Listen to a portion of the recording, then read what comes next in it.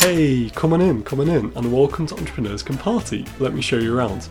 This is an entrepreneurship podcast for business owners, entrepreneurs, creatives, and those aspiring to be so. The aim is to introduce you to inspiring, like-minded people who are doing what they love every single day and having so much fun in the process. You see, business can and should be fun. I'm your host Scott Stockdale, and it's my job to tease out their habits, routines, successes, failures, favourite resources, books, etc, etc. All that good stuff. Alrighty, make yourself at home, grab yourself a drink, and let's get this party started. Hey, welcome to episode 140 of Entrepreneurs Can Party. I'm your host Scott, and on today's show I want to share why I don't like webinars. So yes, the title, 90% of webinars feel icky to me. This is inspired by or it's taken from an article that I recently published on Medium, and it is talking about why I think webinars aren't the way to go if you're wanting to sell an online course. And of course, I'm going to be giving you some alternatives because no point just laying out a problem. I'm all about solutions. So I want to give you some very practical steps you can be doing if you are thinking about creating your first online course, and some options that are available to you if you don't like webinars, you don't like the thought of pitching for 60 minutes on a webinar to people all around the world, and actually you'd rather this was a more passive process. So to give you a bit more context on this then, I get it. Webinars are the shit right now, and there are so many entrepreneurs who are using them very successfully. I say successfully here in the sense that they are making lots of money, but not necessarily delivering lots of value, and that's my main sticking point. So some of the good things, and I can't deny the good things about webinars, they let hosts connect with fans all around the world, and they typically have a higher conversion rate than most sales funnel. Because FOMO is real. People don't want to miss out on limited access opportunities that lots of people give in these webinars. And just by the way, if you're not sure what webinars are, they're essentially what I call quote-unquote training sessions. And I say quote-unquote because a lot of the time they are just pitches for paid products, but they're meant to be training sessions for people about anything. So it might be, podcasting or writing or whatever someone is teaching about. So they'll put on like a screen share or some sort of presentation that people are watching online, and then they talk about the thing that they're teaching supposedly for about 40-50 minutes. And of course, webinar lengths can vary. And then usually what's meant to happen, quote unquote meant to happen, is the last 10 minutes are usually a pitch for a product or service. And that's how it works. Now, I say this is meant to be the process. Of course, there's lots of grey areas. And I should stress as well, there are lots of entrepreneurs who deliver genuine value through webinars. So it's not all bad news. But my gripe is this: 90% of the ones I attend or have attended teach fuck all. They really do. And one I went to a few months ago before the new year is a prime example. So I'll say a few months ago. It's a fair while ago now. But yeah, I went to one towards the end of last year, notepad in hand, along with hundreds of others. And yeah, to me, it quickly became clear the free webinar, quote unquote free webinar, was a pitch for their paid membership. I ducked out after 20 minutes, and it's only because the host emailed a replay of the webinar that I was able to pick it apart. So they dragged out their story for 30 minutes, rambled on for 10, and pitched in the remaining 20. To me, this just feels really icky, and it's one of the many reasons I don't like webinars. And the worst thing is, I actually really liked this entrepreneur prior to the webinar. I followed them for years, and I do enjoy their work. But I'd be lying if I said their webinar hadn't put me off. So here is the good news, and this is where I think a solution can come about. It doesn't have to be like this. Personally, I've been able to make 4 figures from online courses since November without using webinars, as I'm sure many of you know, and one of the solutions is Udemy. So granted, Udemy as a platform is not perfect. My courses sell for a fraction of the price compared to if I self-hosted them, and it's also a drop in the ocean compared to what other creators are making. However, I don't have to feel guilty about wasting people's time because I don't have to market the courses Udemy takes care of all of this, and they promote my courses, leverage their audience, and deliver passive income every single month.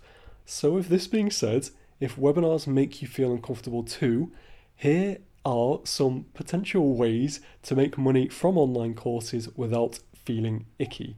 And what I'm going to do is I'm going to lay out some questions for you to think about prior to jumping into creating an online course, because I think the most important step of the entire process is actually coming up with a good topic idea and actually knowing where to host it. So I've already mentioned Udemy, which is one of the largest online marketplaces for online courses, but you can self-host it. And when I say self-host, there are platforms like Teachable and Thinkific, which allow you to upload your courses to them, direct your own traffic towards those courses, and make more money per sale from each of those courses.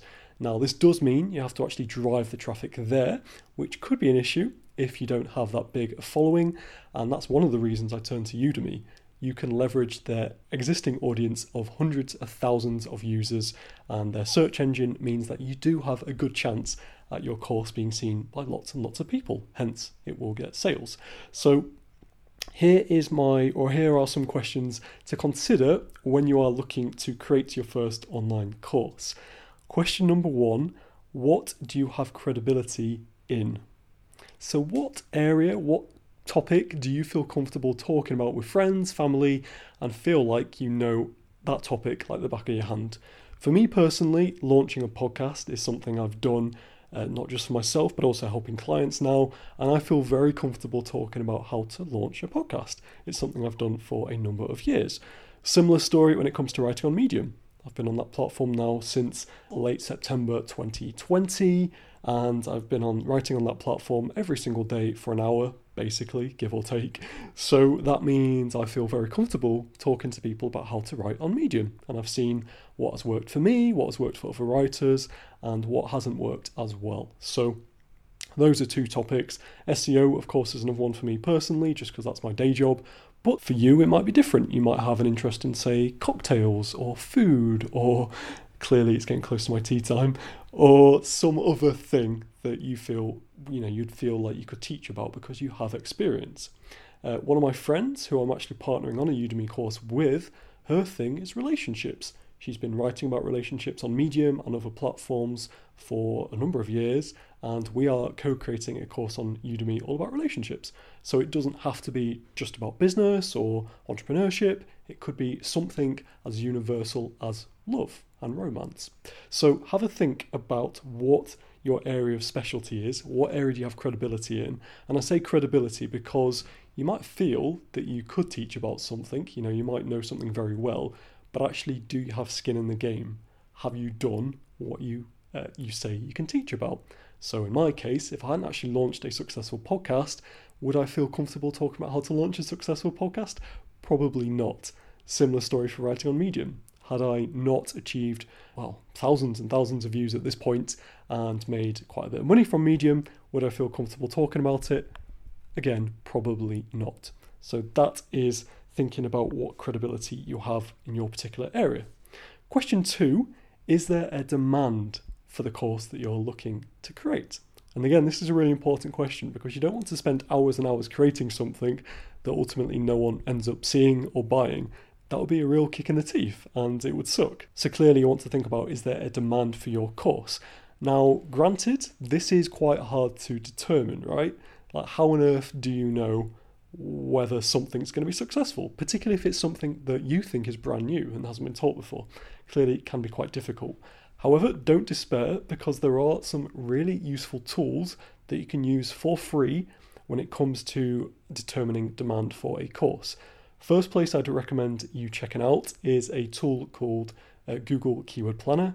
I use it every single day in my day job, and essentially it is a free tool that Google gives you access to that lets you determine how many people are searching for a particular phrase in Google every single month. So for example, if I wanted to determine whether there was demand for a course about writing, I might search in Google Keyword Planner writing, or how to be a writer, or how to be a better writer, or how to learn about writing, all sorts of questions I might want to think about. So yeah, I'll type them into Google Keyword Planner, have a look at the results and see, okay, are there a lot of people searching for this in my particular country every single month? How many is enough? How long is a piece of string? It's hard to say, but typically you want to see a result at least in the thousands, I would suggest. Anything less than that, potentially there's not enough people searching for it. And of course, it doesn't just have to be that particular keyword phrase. If you take lots of phrases collectively and put them together, that can give you a sense of how big the target market might be. Another great resource is Udemy Search. So actually just look on Udemy if you do decide to host your course on this platform. Search in the Udemy search for your particular course and have a look at existing courses on this topic. So for example, I'll give you a really practical example. When I was looking to create a course about writing on Medium, I searched Medium writing in Udemy, and it came up with a bunch of results, as you'd expect, but only 3 of them were about existing Medium courses. I had a look at them, see how I could improve them, and the main things that stood out for me were they were really old. So I think the earliest one was from 2017, I think, which in Medium terms is really old, ancient, because the platform has changed so much since then. And also they didn't have the greatest reviews for them. So the average rating of the one that was featuring number 1 was 4.1 out of 5. And I figured I could probably do better than that. And also the content was just a bit fluffy. So taking all those factors into account, I was like, okay, I could rank number 1 for this course on Udemy for Medium writing, which my course currently is. And I thought as well, it would be a nice earner because a lot of people are looking to make money from their writing. So I confirmed this using Google Keyword Planner, so bringing all these tools together now, and I saw, okay, people are searching for how to be a better writer and writing courses online. So I was like, okay, there's clearly a demand. So I thought, you know what, let's do it. And it has been one of my most successful online courses to date. Question number 3, which platform do you want to use? And this is the third and final question I would suggest for now. So when you're thinking about researching for an online course, which platform do you want to use? So I've already mentioned Udemy, and I would recommend it for a number of reasons, particularly if you're starting out. I think the biggest one is you don't have to worry about driving people to buy your course. You can just leverage Udemy's existing audience, which is fantastic. Downsides, you're quite limited in certain areas. So for example, you have no control whatsoever over the reviews. So if someone leaves you a negative review, you can't really dispute it. And that is a slight pain in the arse. The other thing is if people want refunds, you just have to give them. Udemy takes them out of your earnings and you don't really have any say over that either.